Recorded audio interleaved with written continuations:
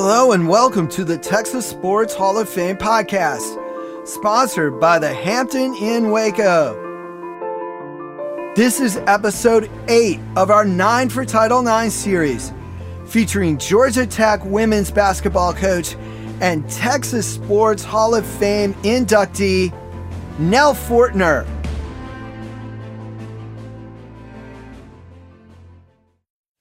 Hi, everyone, and welcome to the Texas Sports Hall of Fame podcast. This is episode 8 of our 9 for Title IX series, celebrating the 50th anniversary of Title IX, which was signed into law on June 23rd, 1972. You can learn more about Title IX itself in episode 22 of the Texas Sports Hall of Fame podcast, entitled A Brief History of Title IX in Texas. With us on this episode, we have Nell Fortner, currently the head coach of Georgia Tech's women's basketball team. Coach Fortner was inducted into the Texas Sports Hall of Fame in 2018. She attended New Braunfels High School and was an outstanding athlete during her time there. She received an athletic scholarship at the University of Texas, where she played both basketball and volleyball. She moved on to coaching after her playing days finished, and before Georgia Tech, she served as head coach at Purdue and Auburn. She also coached the WNBA's Indiana Fever, and most triumphantly, she coached Team USA to a gold medal in the 2000 Summer Olympics.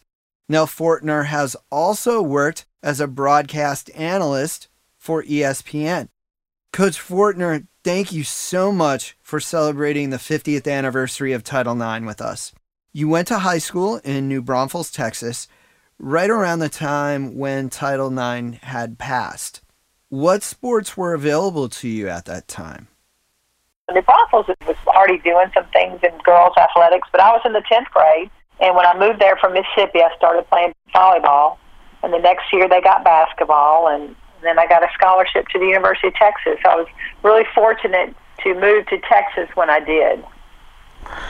And did you have any other college choices besides Texas that offered you a scholarship? Or was why did you choose Texas? Yeah, I did. Stephen F. Austin was a real women's basketball power at that time. They had really invested in women's basketball earlier than most, like Louisiana Tech did, and Immaculata, Delta State.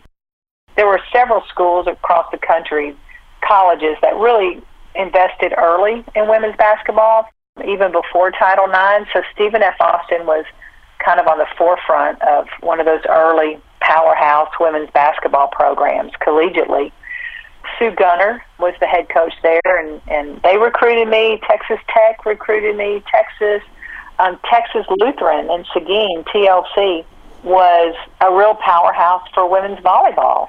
And so they recruited me in volleyball. Not as many choices, but when I went and met Jody Conrad at the University of Texas, I knew that was it. I was so impressed with her and enjoyed my visit there that's where I chose to go.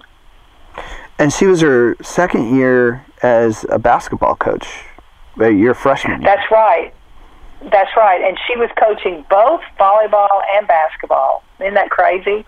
On the collegiate level, you're coaching volleyball and basketball. Did she recruit you for both sports then? She did, yes.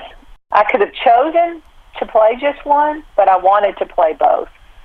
And fortunately, I could choose that or choose one of them or play both. And then I chose both. And then after my sophomore year, I just focused on basketball only because it was hard to play two sports like that. Right. That's amazing to think about because now it's very rare to have players playing two different sports at the Division I level.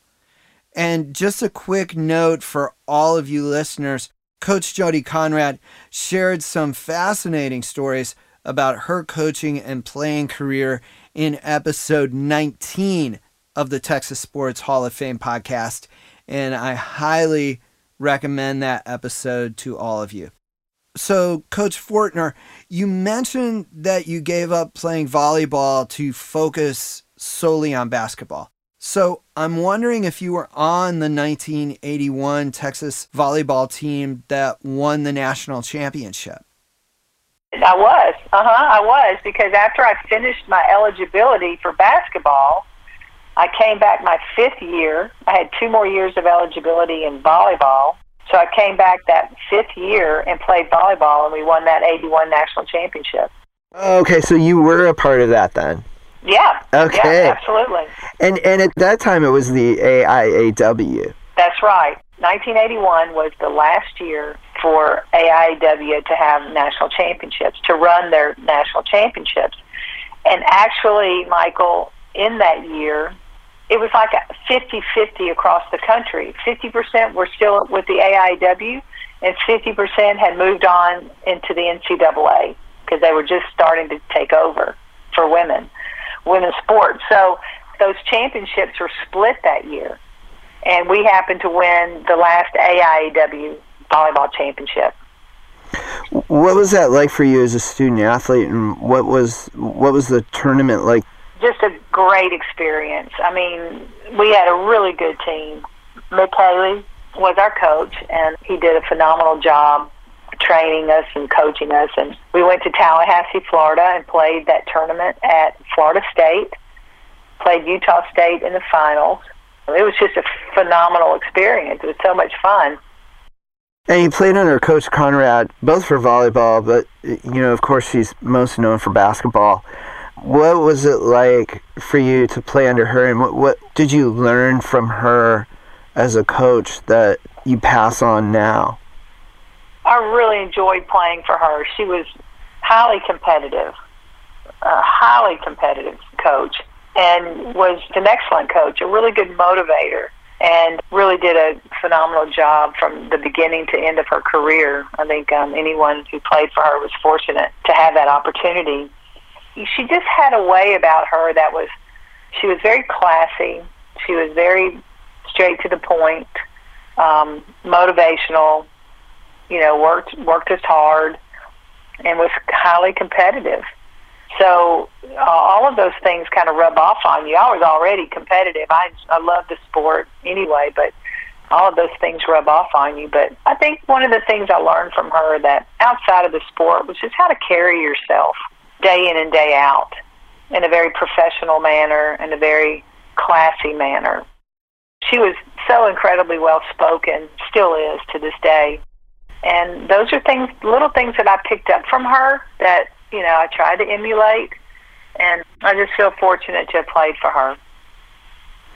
And you were at the very beginning of the UT women's program. How is it different than, what were some, because, it was very different. It's just night and day. It's night and day from then to now. Just little things like this. Back when I was playing, I mean, we were just so excited to get a new pair of shoes, new practice gear, a pair of socks. I mean, and everything was just, we appreciated it so much because this was new. It wasn't like this wasn't our normal life. Normally we bought our shoes and our socks and our practice gear. All the little things were just so exciting and new for us. Kids today, I mean, they get, 4 practice uniforms and 4 game uniforms and 15 pair of shoes. They travel on charter flights. The differences are just enormous from when I played to now. And I mean, I'm grateful for it, but there is no comparison from then when I played and now. There's just zero comparison other than you're playing the sport itself. That's the same thing. And speaking of playing the sport, I looked at couple of the schedules. I mean, you guys were playing, 3 games over 3 days sometimes. Yeah. The schedules were a lot more compacted. Oh, definitely. We played a lot more games too. I mean, there were 40-game seasons, and so we did play more games, more tournaments. It seemed like, and so you would play a lot of back-to-back. Didn't think anything of it because you just want to play. You know, when we would travel, we would travel in vans and stay in motels and be 4 in a room and eat at McDonald's, you know. I mean, that would never happen today. I mean, but we didn't think, again, I go back to we didn't think anything of it because we were just happy to be able to be playing. We were on a team. We were in college playing college basketball. It was just phenomenal. But no similarities today. And I noticed you guys made the NIT one year. Yes. What was that? Was in Amarillo, Texas. Oh, it was in Amarillo. Yeah, that was in Amarillo. So all the teams came there to compete. I think that was my sophomore year, and we played Old Dominion there, and that's when Nancy Lieberman and Ann Donovan, they had the great team. And then we played Louisiana Tech there, and they were so strong and powerful.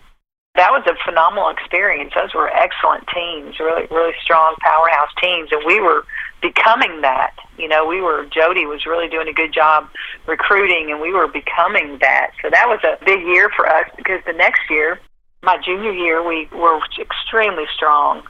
We were ranked number 1 in the country for many weeks, and we had a real powerful team. So we were working our way up to trying to do great things. When we return, we'll hear more from Coach Nell Fortner's time at the University of Texas and her remarkable coaching career on our 9 for Title IX series, celebrating 50 years of Title IX on the Texas Sports Hall of Fame podcast, presented by the Hampton Inn Waco.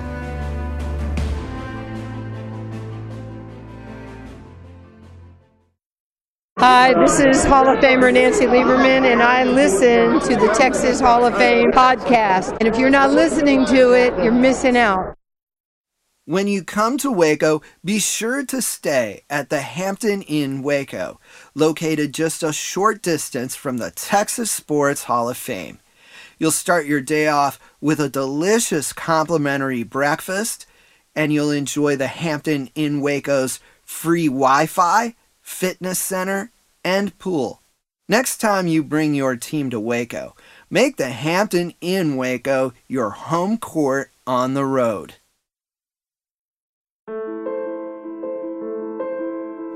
Welcome back to our 9 for Title IX series featuring Nell Fortner on the Texas Sports Hall of Fame podcast, presented by the Hampton Inn Waco. Don't forget to follow the Texas Sports Hall of Fame on its social media channels on Facebook, YouTube, Twitter, and Instagram. Coach Fortner, you pointed out that Texas women's basketball was working toward building a tremendous program while you were there. One particular person doing great things in the athletic department at that time was Donna Lopiano, the University of Texas women's athletic director during that period. She will be on the 9 for Title IX series next week to conclude the series. She accomplished so much while she was there. Would you please talk about her a little bit? Donna was just so ahead of her time when it came to pushing for the rights for females to have equal rights in athletics, be it high school, grassroots, college, whatever. I mean, she was in the forefront of pushing for Title IX and for the rights of females to have equal opportunity. I'll be forever grateful to have been in her presence in my 5 years at the University of Texas. And she continues to do things today, still pushing the envelope to continue for gender equity, because we're not there yet. We're in a much better place, but we're not there yet. We're not on equal footing as men are, as what the men receive.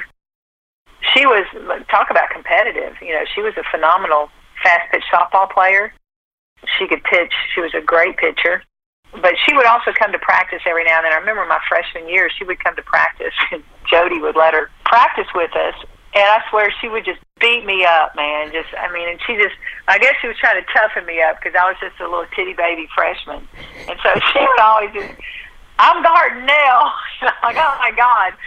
Anyway, but really she set a great example of what a strong professional female looks like in the collegiate world of athletics and really fighting for more equality for female athletes. And extremely impressive to be around her, to listen to her speak, and to continue to follow her to this day as she pushes the envelope to further our rights in athletics. And she was a great basketball player on top of it, it turns out. She was. She was. But she was just so competitive. She was just tough. You know, she's from the East, you know, the Northeast, and she didn't mess around. She was highly competitive. So I think she thought she could play everything at the highest level because she was a phenomenal softball player. But yeah, she could play basketball, and I'm sure she could play several other sports too. But yeah, I'll never forget her just wanting to beat me up all the time. and I think Jody told her to toughen me up. Now you did mention Title IX in that answer and how she advocated for it. When did you become aware of Title IX and what it meant? Was that during your college, during your high school? You know, really, truly, Michael, I wasn't on top of all that. I was just a kid. The one thing I can just remember is being so happy to be able to play and compete. I thought this was just the way it was. I did not know the history and all the tremendous hard work it took to get to just my era of collegiate athletics, because I thought I was on top of the world with what we were doing and what we were given and how we were being able to practice and compete. I thought that was how it always was. But obviously it wasn't. And as I grew older and the picture became more clear, I was like, oh my gosh, especially now, today, as we still fight for gender equity. You know, we had very little compared to what the men had and had for 50, 100 years. And here we were, a bunch of young women, extremely happy for what we got, never really understanding what it could be. Now, obviously, we understand what it can be, and we want to continue fighting for it to be even better. And after college, your first job was at Killeen High School. How Yes. different was? How much had the girls' high school game grown since you had played? Oh gosh, it's so much stronger now. So many more young girls are participating now. The effort made at the grassroots level just 20 years ago, 30 years ago, has really paid dividends to where our sport is today. Not only that, the grassroots, the WNBA has come into existence, so now you can earn a living by being a professional basketball player. That's been phenomenal.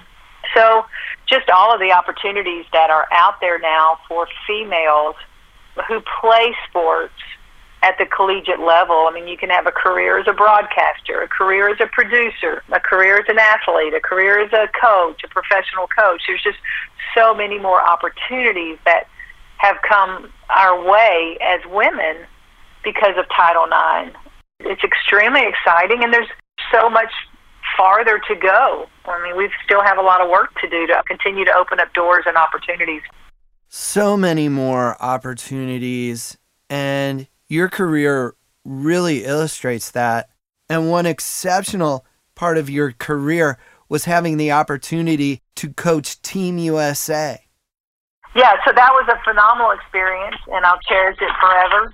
To coach the best players in the world here in your home country and to compete against the best players in the world from countries around the world was just a phenomenal experience.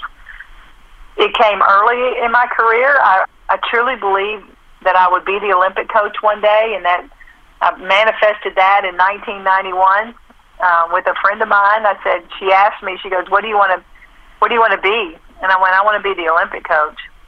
And she goes, you can't be the Olympic coach. I went, why not? Somebody has to be the Olympic coach. Then 9 years later, I'm the Olympic coach. I mean, I'm like, oh my God, how does that happen? I was at Purdue at the time I was asked to be the national team coach, and I loved my job at Purdue, but I couldn't turn down the opportunity to be the USA basketball national team coach. So I worked that position for 3 years, and we won the gold medal, and I'm extremely proud of that. Yeah, you had a tremendous team. Lisa Leslie, Dawn Staley, Teresa Edwards, Cheryl Swoops. Katie Smith, Natalie Williams, Yolanda Griffith. It was ridiculous. And they were really at the prime of their careers. So they were playing some of their best basketball. It was hard for anyone in the country to compete with us at that time. Australia was the number 2 team in the world at the time, and the big, the most stressful thing was, we were going to have to play for the gold medal on their home court in Sydney. So it was a packed arena, and everybody's yelling for Australia, but we played extremely well and won that gold medal that day, and it was a great feeling. And you also coached in the WNBA, and these are athletes that grew up with Title IX, had gotten to a point where they didn't really realize that women weren't allowed to play sports for a long time. That was an interesting time period because you've got these women playing in the WNBA, a league that just started in '97. So they've only been in there a few years. These Olympians had only been in there, about 3 years. But they had been playing, through high school, through grassroots, through, and all that. So, but now this league was something new to them. And what's interesting to me about that is now kids today, they grew up starting to play soccer or basketball, whatever, at 3 years old. All they know is women's sports. All they know is women's professional sports. It's really just the coolest thought when you think about it. Everyone, male or female, has the equal opportunity to be whatever they want to be, whether it's in sports or professionally. For the most part, they can dream to be and do whatever they want, or whoever they want to be and do whatever they want to do. And it's really rewarding to think back on when it wasn't that way, and now that it is that way. It's really rewarding to be able to have those opportunities. And we're asking everybody to kind of fill in the blank on a statement. If not for Title IX, then... Well, for me, if not for Title IX, I would not be coaching, because I truly believe that there just wouldn't be the opportunity that there is for me and so many other women coaches.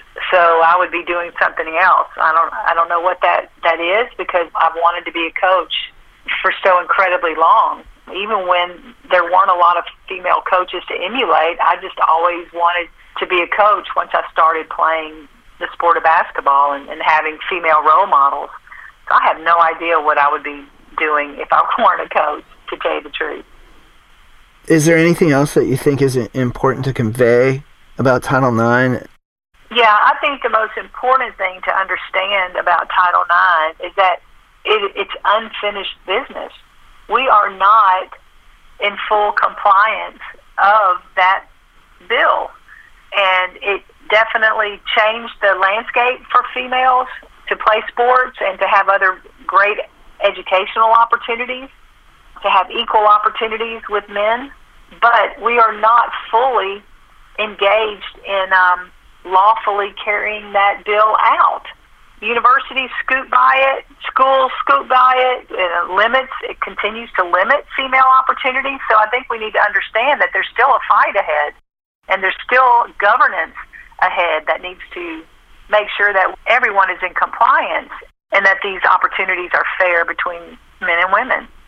Yeah, and that the gains are not lost too. That's another part of it too, really. Yeah, there's still a fight ahead. We still have to carry the torch for it. We still have to use our voices to support it and to continue to push forward on equality for both sexes. Thank you for listening to this episode of our 9 for Title IX series, featuring Coach Nell Fortner on the Texas Sports Hall of Fame podcast, presented by the Hampton Inn Waco.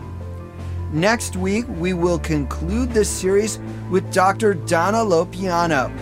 That episode will be released on June 23rd, on the 50th anniversary of the date Title IX was signed into law. Please tell your friends about our 9 for Title IX series and the Texas Sports Hall of Fame podcast. We invite you to visit the Texas Sports Hall of Fame in Waco, and when you do, book your stay at the Hampton Inn Waco.